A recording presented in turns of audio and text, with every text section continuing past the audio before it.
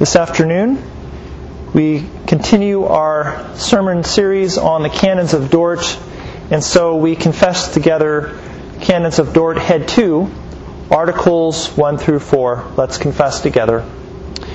God is not only the supremely merciful, but also supremely just. His justice regards, as He has revealed Himself in the Word, that the sins we have committed against His infinite majesty be punished with both temporal and eternal punishments of soul as well as body. We cannot escape these punishments unless satisfaction is given to God's justice. Since, however, we ourselves cannot give this satisfaction or deliver ourselves from God's anger, God in His boundless mercy has given us as a guarantee His only begotten Son, who was made to be sin and a curse for us in our place on the cross, in order that He might give satisfaction for us. This death of God's Son is the only and entirely complete sacrifice and satisfaction for sins. It is of infinite value and worth, more than sufficient to atone for the sins of the whole world. This death is of such great value and worth for the reason that the person who suffered it, as was always to be our Savior, not only a true and perfectly holy man, but also the only begotten Son of God, of the same eternal and infinite essence with the Father and the Holy Spirit. Another reason is that this death was accompanied by the experience of God's anger and curse, which we by our sins have fully deserved. Let's pray. Heavenly Father, as we consider the atonement and what Christ has gone through for us, make our hearts grateful for this salvation. Help us to understand our sin and the power of your grace through the gospel of Jesus Christ. In Christ's name we pray. Amen. The scripture lesson comes from Hebrews chapter 10, verses 1 through 18. That is found on page 1006 of your Pew Bibles.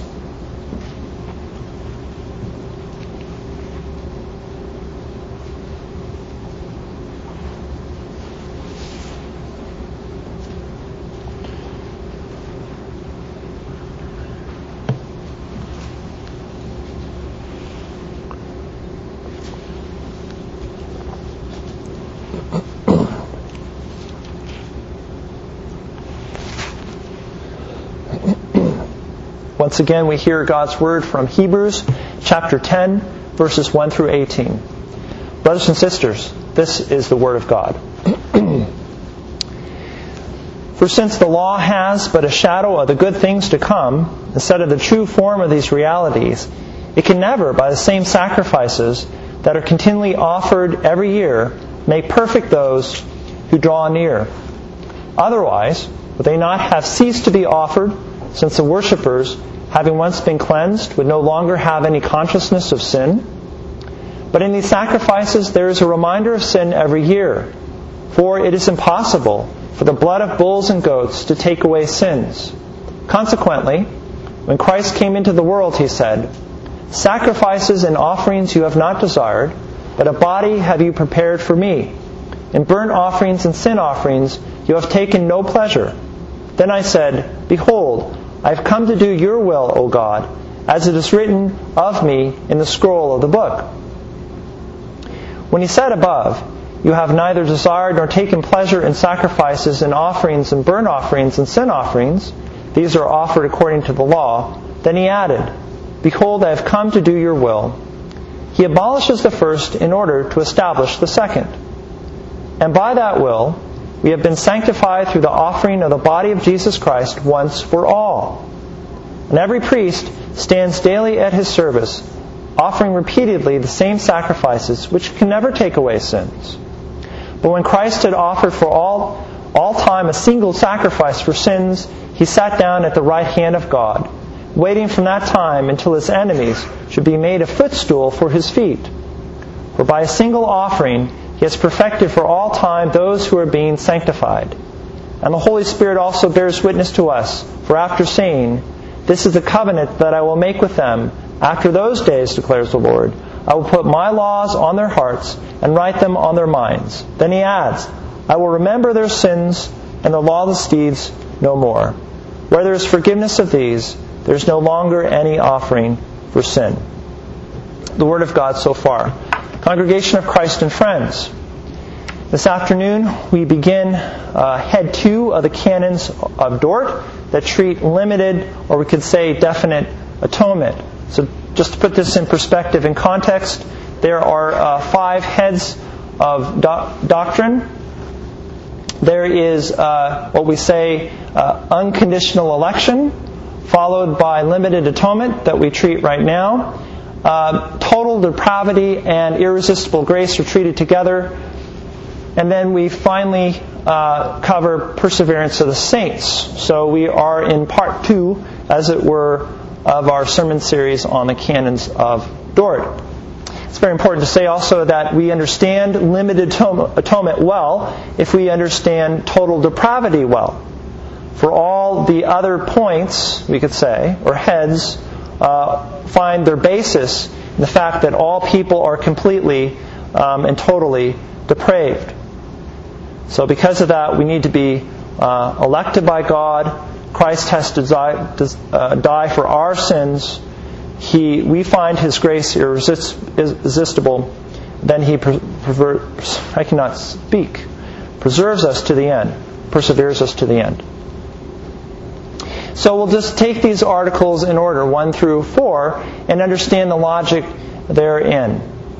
So the first article is on the punishment which God's justice requires. So yes, we confess God is merciful, but He's also just and will punish sins unless His justice can be satisfied. God is merciful. Exodus 34 makes this very clear. The Lord, a God merciful and gracious, slow to anger, and abounding in steadfast love and faithfulness, keeping steadfast love for thousands, forgiving iniquity and transgression and sin. But He is also just. Deuteronomy 32. The rock, His work is perfect, for all His ways are justice. A God of faithfulness and without iniquity, just and upright is He. Ezra 9:15. O Lord, the God of Israel, You are just, for we are left a remnant that has escaped as is today. Behold, we are before You in our guilt, for none can stand before You because of this. Finally, Revelation 15:3. And they sing the song of Moses, the servant of God, and of the song of the Lamb, saying, Great and amazing are Your deeds, O Lord God the Almighty. Just and true are Your ways, O King of the nations.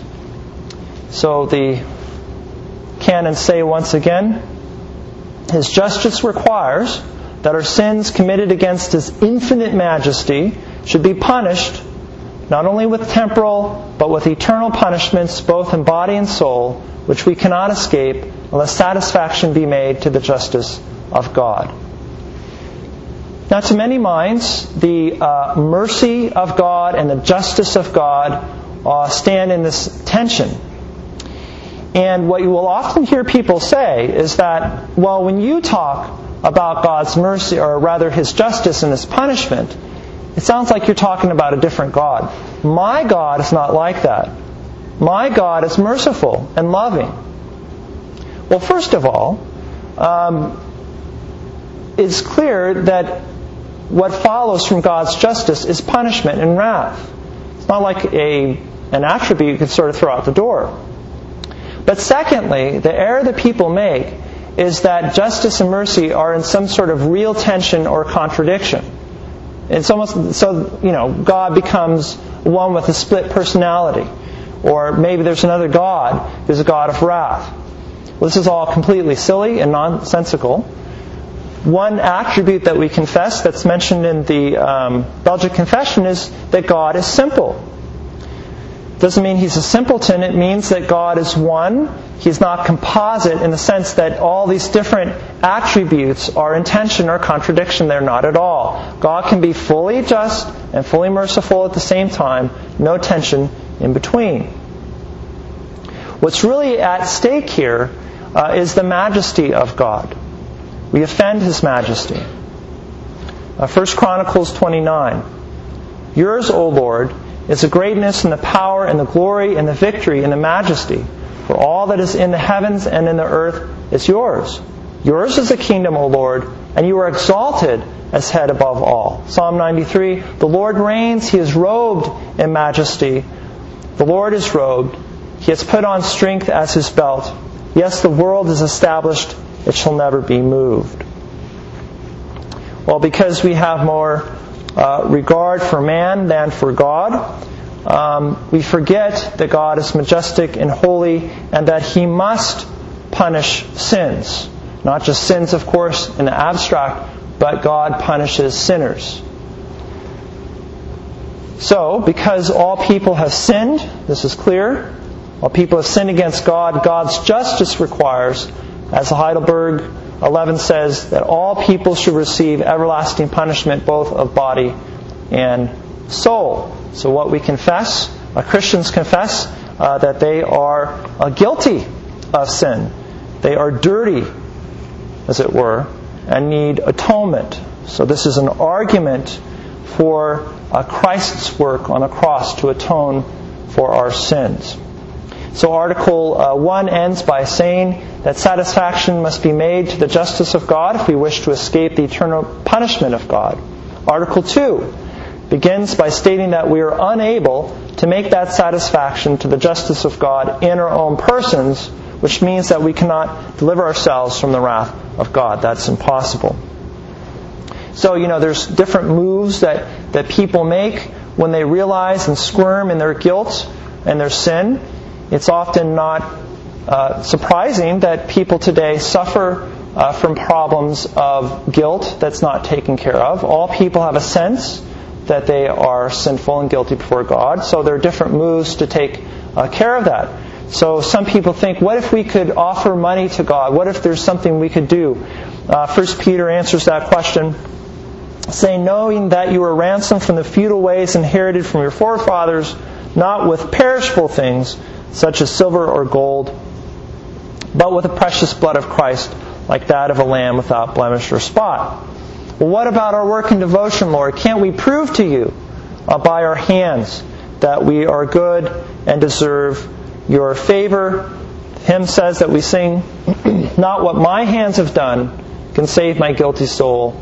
Not what my toiling flesh has borne can make my spirit whole. Not what I feel or do can give me peace with God. Not all my prayers and sighs and tears can bear my awful load. No, because of our inability to pay God for our sin, we are guilty. Now, another move people will make that's wrong, of course, is to think that God, in His justice and His wrath, is sort of like a hot-headed judge that wants to shake you and try to get something out of you in return. And actually, in Matthew 18, you read about the story of the unforgiving servant who's forgiven much, goes out and finds a person who owes him, and then he literally shakes the person, kicks him around, and demands a payment. And sometimes we impute those sort of ways to God, don't we? We think that God in His anger shakes people up and demands something from them. Well, not at all. God is a regal, fair judge. That's what we mean by just. He's completely fair, and in fact, He takes things upon Himself to take care of your problem of sin. So He's pleased then of His infinite mercy to give His only begotten Son for our surety or guarantee, who has made sin, became a curse for us in our stead, that He might make satisfaction to divine justice on our behalf. So this is why we love mercy so much, right? Is that out of those wells of mercy comes forth His pleasure to give His only begotten Son for our surety. And a surety is one who assumes responsibilities or debts in the event of a default. Romans 5:8. That God shows His love for us in that while we were yet sinners, Christ died for us. So only Christ can make satisfaction to divine justice on our behalf. How? Paul says in 2 Corinthians 5:21, for our sake He made Him to be sin, who knew no sin, so that in Him we might become the righteousness of God. Galatians 3:13, Christ redeemed us from the curse of the law by becoming a curse for us. For it is written, cursed is everyone who's hanged on a tree. So that's how God takes care of your problem. Call it double imputation. Christ dies as a curse. Your sin is imputed to Him.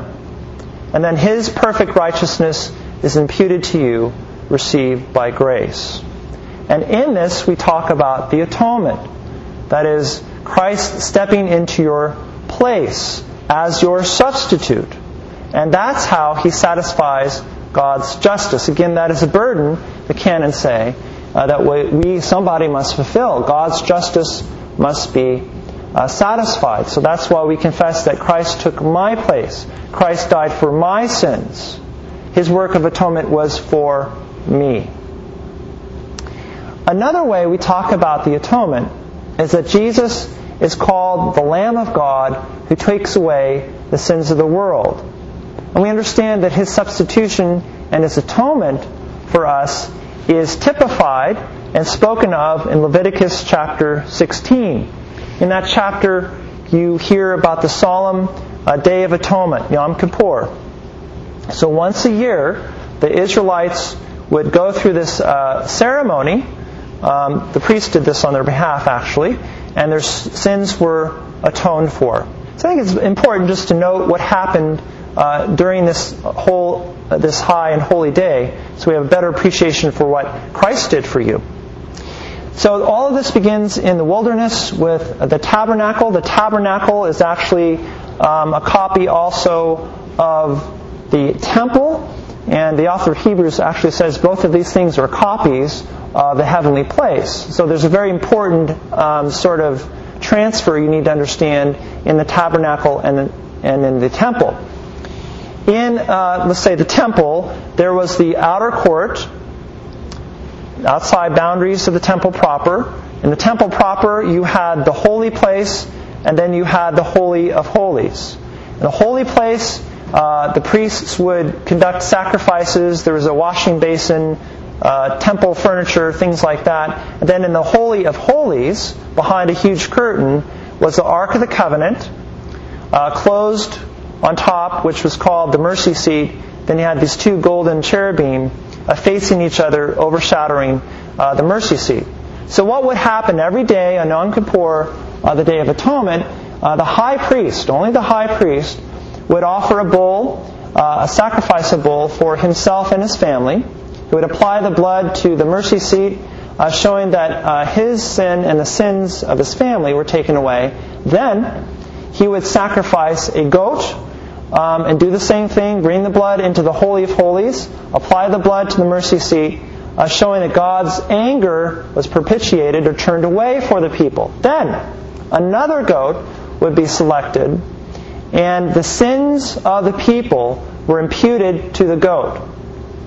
Then the goat is cast out into the wilderness. This is called the Day of Atonement. It happened every single year. Only the high priest would perform these different ceremonies and actions for himself, his family, and for the nation. Now, it's very clear that the blood of goats and bulls were pointing to the blood of Jesus Christ. And this becomes clear when you look at this yearly process, a comparison and contrast. The author of Hebrews says that these sacrifices were held each year over and over and over again, but they did not suffice to really take away sins as the blood of Jesus Christ took away sins. So there's while the Day of Atonement is very powerful in that it demonstrates the way in which God forgives His people, it was a very vivid experience. You know, you hear the goats screaming out, the bulls screaming out in pain. You smell the blood, the burnt flesh, all this kind of stuff. But all of this was to show and demonstrate that the one sacrifice of Jesus Christ was coming in time and space, which would take care of their sins once and for all. Therefore, the death of the Son of God is the only and the perfect sacrifice and satisfaction for sin. And it is of infinite worth and value, abundantly sufficient to expiate the sins of the whole world. Now, when we confess that, we're not saying that Christ died for every single person in the world. We're saying that His shed blood was sufficient for everyone in the world, and we'll draw out that distinction later on when we, in the next few weeks, when we talk about limited atonement. But again, our burden here is to show you that the infinite worth and value of Christ's death is clearly seen in that His blood takes away your sins. It's something efficacious. In contrast to the bulls and goats of Israel's time, Christ's sacrifice on the cross was perfect and eternal. The author of Hebrews tells us that there were 3 specific reasons why Christ's sacrifice was better. First, Christ entered not through and into a man-made tabernacle, but He entered through the greater and more perfect tabernacle, and into the holy place to God's presence, as the author says in chapter 9, verse 24, He entered into heaven itself, now to appear in the presence of God for us. He first accomplished redemption on the cross and then entered into heaven, where He now acts as our eternal priest. Second, in verse 12 of the same chapter, the author says that He entered the holy place, the Holy of Holies, once for all. While the high priest had the onerous task of doing this every year, Christ, our high priest, entered only once. And His sacrifice, unlike the earthly sacrifice, was perfect and efficacious for salvation, cleansing the conscience of guilt. Third and finally, the means by which He entered was His own precious blood. This had to happen because it is impossible for the blood of bulls and goats to take away sin. They could only offer external cleansing. These bulls and goats were sacrificed in the courtyard of the tabernacle, and their blood was brought into the holy place, the Holy of Holies. Christ was sacrificed in the courtyard of the world, literally outside the city gates. And He entered through heaven into the Holy of Holies, God's presence through His own blood. He didn't carry another's blood with Him. Again, it's interesting to compare and contrast what the high priest had to do. He had to cleanse himself of a sin, his family, and then he could act as high priest for the nation. When Christ didn't do that, His own blood was efficacious for the nation, that is, God's people. Well, Article 4 summarizes how this works, because we look at why His death has infinite value. It is really built very much on the fact that Christ has 2 natures. Jesus is fully God and He is fully man. Also, the beginning of the Heidelberg Catechism makes this a burden as well, saying that Christ had to be true and sinless man. That is, Jesus Christ comes as true Israel, He comes as true Adam, He comes as a real man, real flesh and blood, had a brain, a soul, and He really suffered for your sins. And that's how we talk about the substitutionary aspect of the atonement. Christ stood in your place. You should have died, Christ died in your place as man. And second and finally, Christ also is at the same time true God. So it is only the power of the Godhead that He could bear in His manhood the burden of God's eternal wrath of sin.